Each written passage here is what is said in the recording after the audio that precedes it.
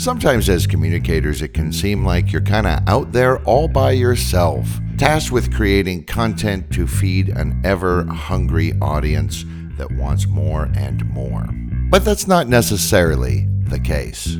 First off, you may have a lot of content that's been previously created that you can repurpose to some extent, and you're not the only person out there in your organization. So we're going to talk today about different ways of repurposing content with Ray Walsh, communications consultant and author of the book Localizing Employee Communications. Hello, Ray. How are you today? Hi, Derek. I'm fine, thanks. Thank you for listening to this episode of Digital Signage Done Right. And don't forget that you can subscribe to this podcast.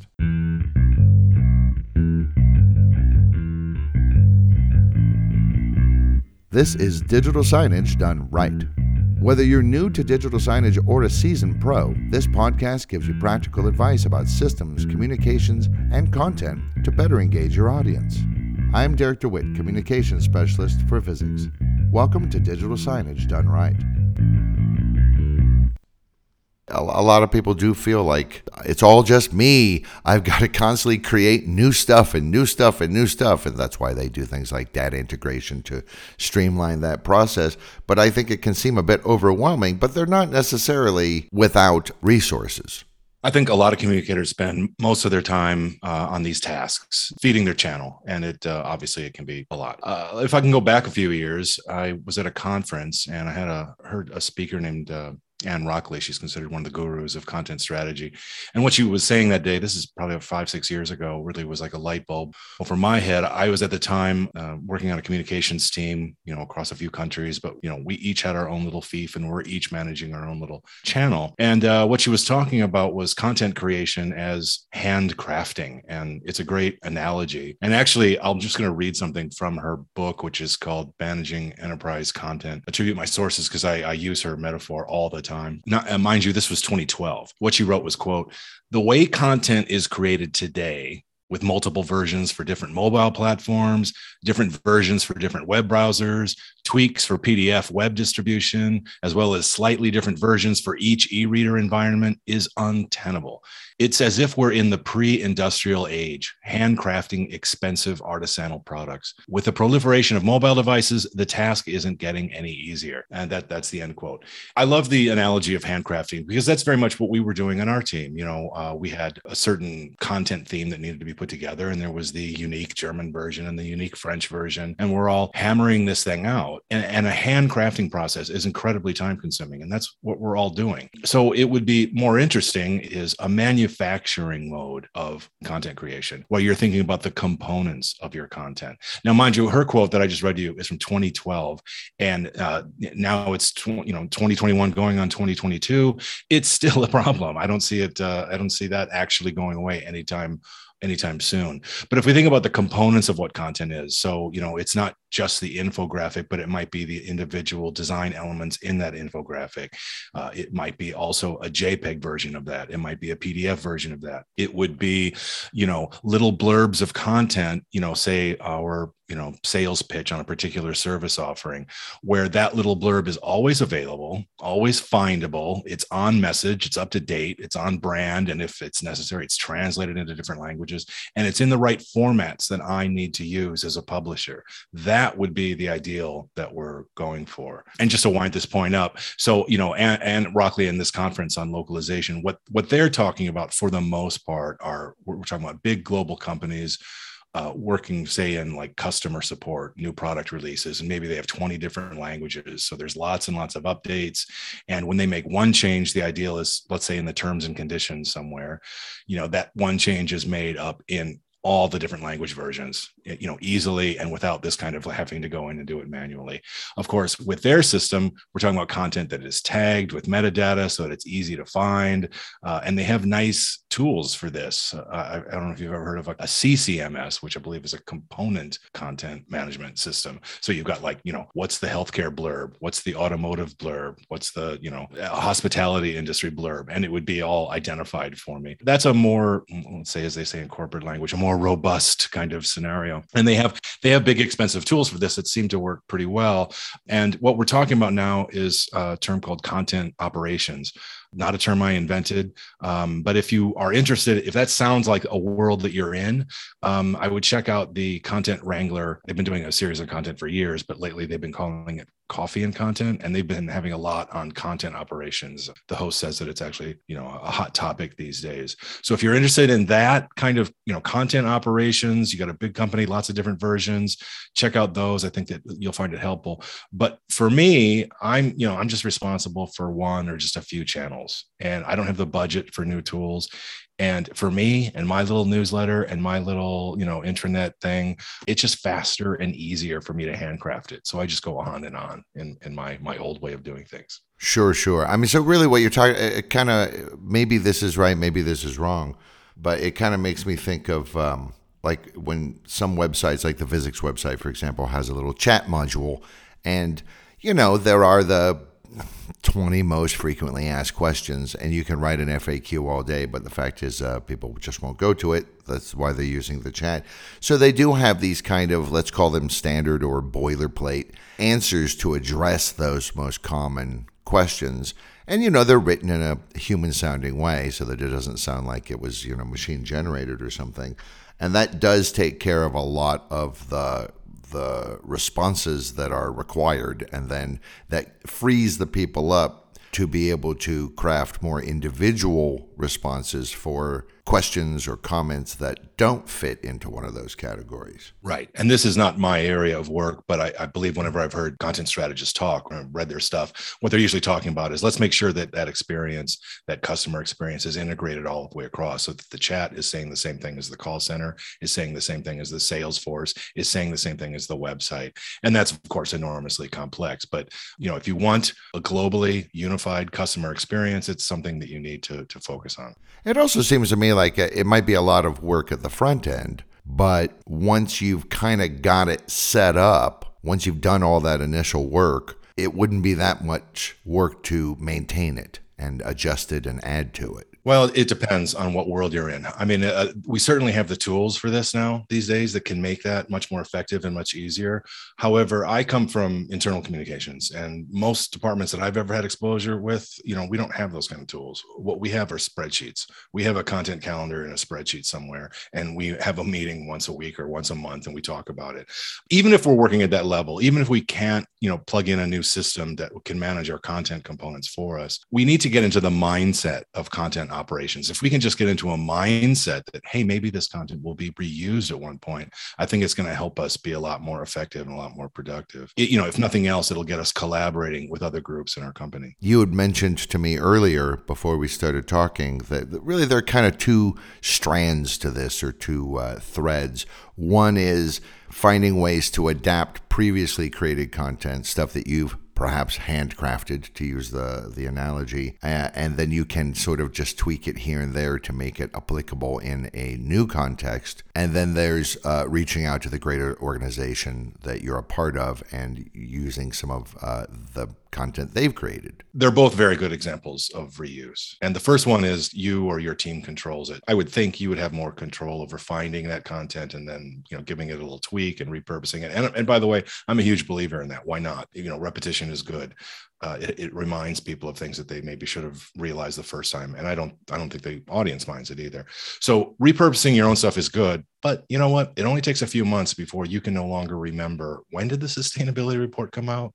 It feels like it was 2 weeks ago, but it was actually 9 months ago. So where is that content exactly? That can be really tough. So, and then in the second example, you said you were talking about other work groups in your organization. Can they have access to your database of content, to your spreadsheet, to your shared folder where all those images are? That's important. But here's the kick. That stuff has to be findable for people. And this is where metadata starts coming in handy. And it's metadata used the way the user is going to use it. So if you've got somebody in France and they're searching for, sustainability report, they may not search for sustainability report. It might be, a French expression or something.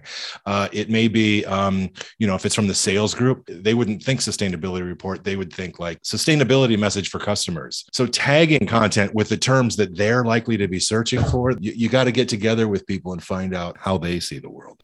Is there a way to crowdsource that? Is there a way to, like, people, when, I don't know, let's say there's John, and John finds the sustainability report, even though he approached it from a different keyword set. But then he goes, you know what? While I'm here, I'll just enter in the search terms that I initially started with just to make it easier for people. Is that a good idea, or is that too many fingers in the pie? Or I think it depends on the size and the complexity of your organization. The sustainability report, let's just stick with that. It's an external document. It's on your company's website, and probably that's where most people will go and get it. And then they pull that sustainability report. They pull the blurbs from it that they want. They retype it because it's a PDF, and they retype it into whatever channel they needed it in. So now we're back into that handcrafting world. And the handcrafting world is also risky in terms of, first of all, it's a productivity loss. That person has to retype and repurpose. That's a huge waste of time. But also they might garble the message. They might, we got the telephone game here, and it's like, they might actually interpret the sustainability message in a different way. And now you've got two channels saying different things about what your company's sustainability goals are. Something else that could occur could be that they just, because they were pressed for time or what have you, didn't read it thoroughly. And so, like you say, they completely misunderstood what that graph meant. They didn't actually look and see this tiny print down at the bottom and go, oh, I see, And yeah, like you say, suddenly you're sending out contradictory messages. It's possible. And that's where I really like this concept of content operations, because if you're putting in, these are the statements we're making about carbon emissions. These are the statements we're making about community engagement, categorized, and it's up to date, it's approved, it's on message, it's maybe in language, and you're making it easy for people to get, so they're not having to do that handcrafting and possibly misinterpreting, what the original said. So content operations are, even again, I have to go back to this idea of, even if you're working in spreadsheets, which I think a lot of organizations are, especially if you're only available, if you're responsible for just a couple of channels or a couple of screens or a newsletter or something like that, you're probably keeping the operation pretty small. And the idea of content operations just sounds like, well, that's just making it, needlessly complex. But if you can enable this kind of collaboration with other work groups in your organization, this is going to be good on many levels. It's going to be good for the repetition of messages, which is always a good thing in terms of, being memorable. It's good for the ease of production. If a graphic has already been created and I don't have to go into PowerPoint and redo it myself, that's great. And it's also just good for that kind of connection with other work groups. So for example, every company I've seen, the sales group is always like its own organization, an organization within the organization, and they have their own communication channels. But maybe you're having a meeting with them talking about this, how can we share communications assets? Because let me tell you, they're doing presentations all the time. They're creating graphics all the time, basically for every big client. So content creation is a big time commitment for them. And they would love it if they could just pull something, assemble it quickly, specialize it for their audience and then move on. But, in order to make that happen, you got to start talking with them. And they may not really want to make much time for you because they're in sales and they got calls to make and all that. But they've got their own sales channel where these assets live. And maybe you find out in talking to them that their images need to be PDF, whereas your CMS system is using JPEG. Well, okay, now you know that. Now you know that if you're going to make your visual assets available, you need to make them as PDF, also JPEG, and then label them like PDF for sales or PDF French, tagging it with metadata so that they can find it and putting it in a place that they're likely to find it and use it. Sure. I mean, it almost seems like almost like a template sort of an approach to things. Like you say with the salespeople, I always in my mind have it that we're selling the same product, but maybe for this grocery store chain, I'm trying to sell them my product, but I want to brand the stuff. I want to show them, hey, this is what it would look like in your space with your logo and all this kind of stuff. And it's the same product, but then I go to a different place. I go to an airport and I'm trying to sell them the same product, but I want to rebrand it again. So almost creating like a template so that the salesperson just has to very quickly go in and change the logo and change the colors and click, click, click, and it's done. Yeah, it's easier. It's obviously going to be more cost effective, but I think it's also safer. You won't look like this, disparate, disorganized company that can't seem to get its message together.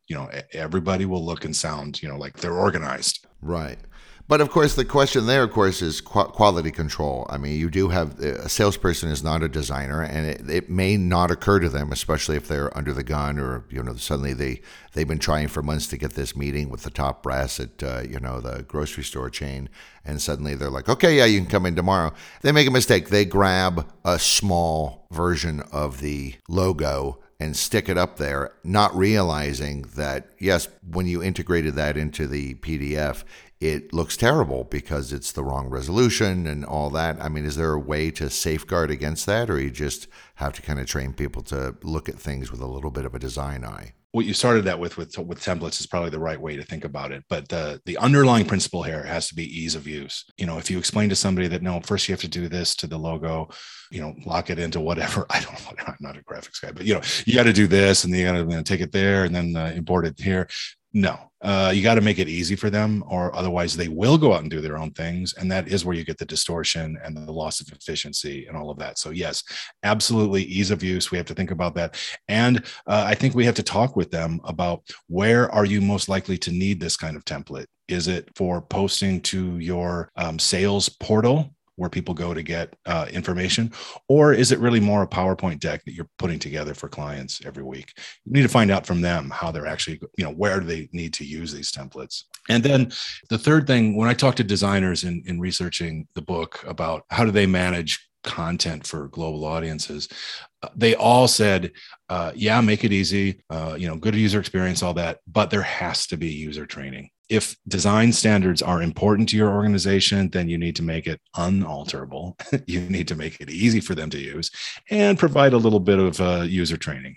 Otherwise, people will go out and do it on their own. And that's what we're trying to avoid. Right. I mean, the not very flattering term that's often used, and I don't think anything of it, but I used it inadvertently not that long ago with someone I was working with. And they rather took umbrage, but I said, no, this has been idiot proofed. Don't worry. and from their reaction, I could tell they thought I was calling them idiots. And I was like, no. I was just saying that, like, seriously, even an idiot could do it. So you'll be fine. Right. Well, it's the ease of use is just super important, because people will take the path of least resistance. And that's not because they're idiots. Oh, some are, let's face it, but it's because they are busy. They are extremely busy, and they need to put their time on the most important tasks of the day. Yeah, that's for sure. I think it's interesting. I talked to Sean Matthews, the president and CEO of Vuzix, not long ago about unified communications. And we were talking about how things are not there yet, but we're approaching it. And it seems like one of the ways that future is coming is eliminating steps. Like you said, just like I create content and I've got to come up with a Facebook version, a LinkedIn version, a Twitter version, a video version for our YouTube channel. That's just the social media stuff. Then I stick it on the digital signage. I've got the post on the intranet. I've got all these different formats that I have to deal with.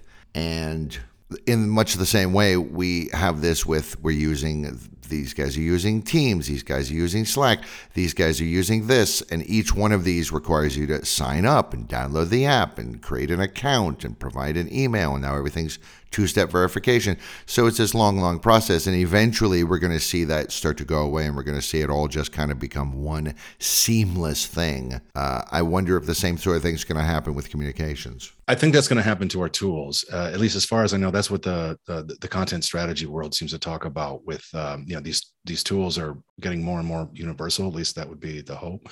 I do believe that, the quote that I read at the beginning of this is still applicable. We still have, we have Slack, we have Teams, we have all these channels. Is it a collaboration platform? Is it enterprise social? Is it a blog? And actually in that same speech, that same address where I heard Anne Rockley speak, she did say, and I'm paraphrasing here, so this won't be a quote, but, she was saying, like, every writer in your system should be responsible for, let's just pick a number, 3 forms. So there should be the long form, the medium form, and the sentence form. And the long form may be the blog, and the medium form may be the LinkedIn post, and the one sentence is the tweet. It's probably about the right time to think about that. When we got a new piece of content, how many different versions are we going to need? Create those different versions, put them in the places where the channel managers are going to find them. But this is one way to assure, that it's consistent. And I think consistency is a little bit overrated. I'm not obsessed with it, as companies have been for the last 30 years. But I mean, it certainly is important. But I think it's just more. It'll make life a lot easier for content creators. I mean, it seems to me a lot of this this is about planning. You got to plan all this stuff out. I need to know before I even start all the different ways. So let's say, for example, I've got to write a blog for the website.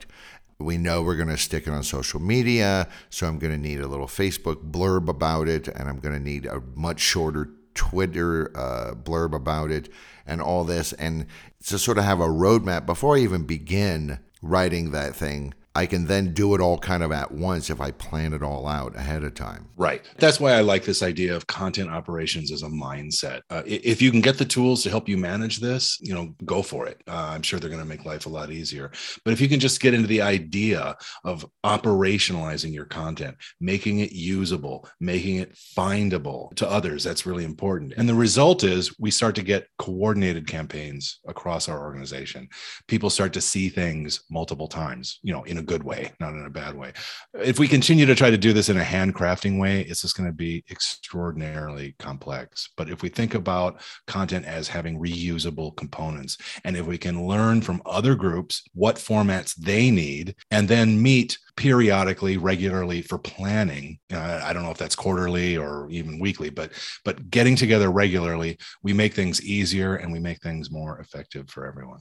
And now, of course, when you're talking about the meta tag thing, which is interesting, that's something that's a fairly recent technological innovation. But how is, especially someone who's responsible for communications, they may sort of hand this on to an underling and say, hey, just go tag all this stuff, especially because we already have a back catalog of content.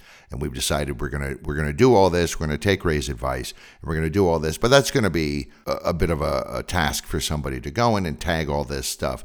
Like, how do they even know what the tags should be? How do they know what are going to be the most effective search terms? So we've done this manually, and we had all the headaches that you might imagine.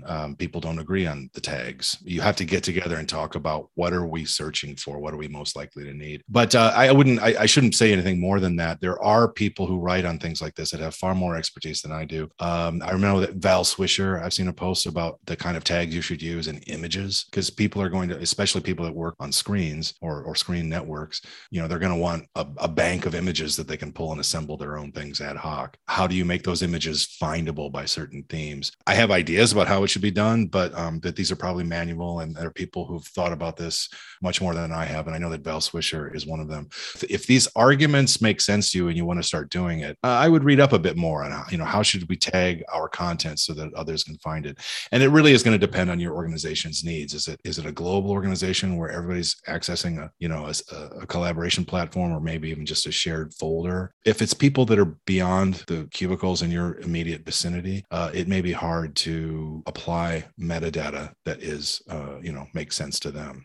Sure, exactly right. I'm in accounting, and I don't actually know the sales team's jargon. I don't know what they call this. Right, but that same accountant often wants visuals for their presentations as well. They just may not know, and their time is valuable. So we should make it easy for them. It's a mindset change for all of us. We have to think about operationalizing our content. And two, we have to think about enabling tools. And I think that the collaboration platforms are going to be much better than, say, traditional Microsoft tools. But so it's a combination of our mindset, and then the tools that we have. And then three, and I think this is really important, it's a collaborative effort. We have to get together with these other groups. We have to find out where they are. We have to find out what kind of content they need. We have to find out what kind of content they produce. We have to find out the parameters of their channel, and then start, implementing those needs into our, whatever we call our content operation. Right. Salespeople are very often, hey man, I gotta go out there. I got quotes. I gotta make sales. The bulk of my salary is based on how many sales I make and how much those are worth. I don't have time to talk to you, communicator. And so the more you can streamline even that fact-finding process, the better. And I also think you have to let them know, you have to make it clear to them why it's in their best interest in the long run to cooperate and to give me the information I'm looking for, because in the long run, it's going to save everybody time. Right. And it may not be a single meeting. You'll find out over time that the images you're providing in PDF aren't really usable to them because it's not the right, it's supposed to be landscape when it's portrait or whatever. You may find out that out much later. You've been feeding these things to them and they're not using it. But, another reason which you just cited is, another reason to think about operationalizing our content is that we get more for the same investment. If we can teach others to fish, we don't need to, I'm mixing metaphors badly here, but we don't need to assemble that fish for them. We give them all, all the equipment they need, and they can go out and put together these things the way they need to. And we won't get inundated with those questions about, I just need a few slides. It's easy for you. Right.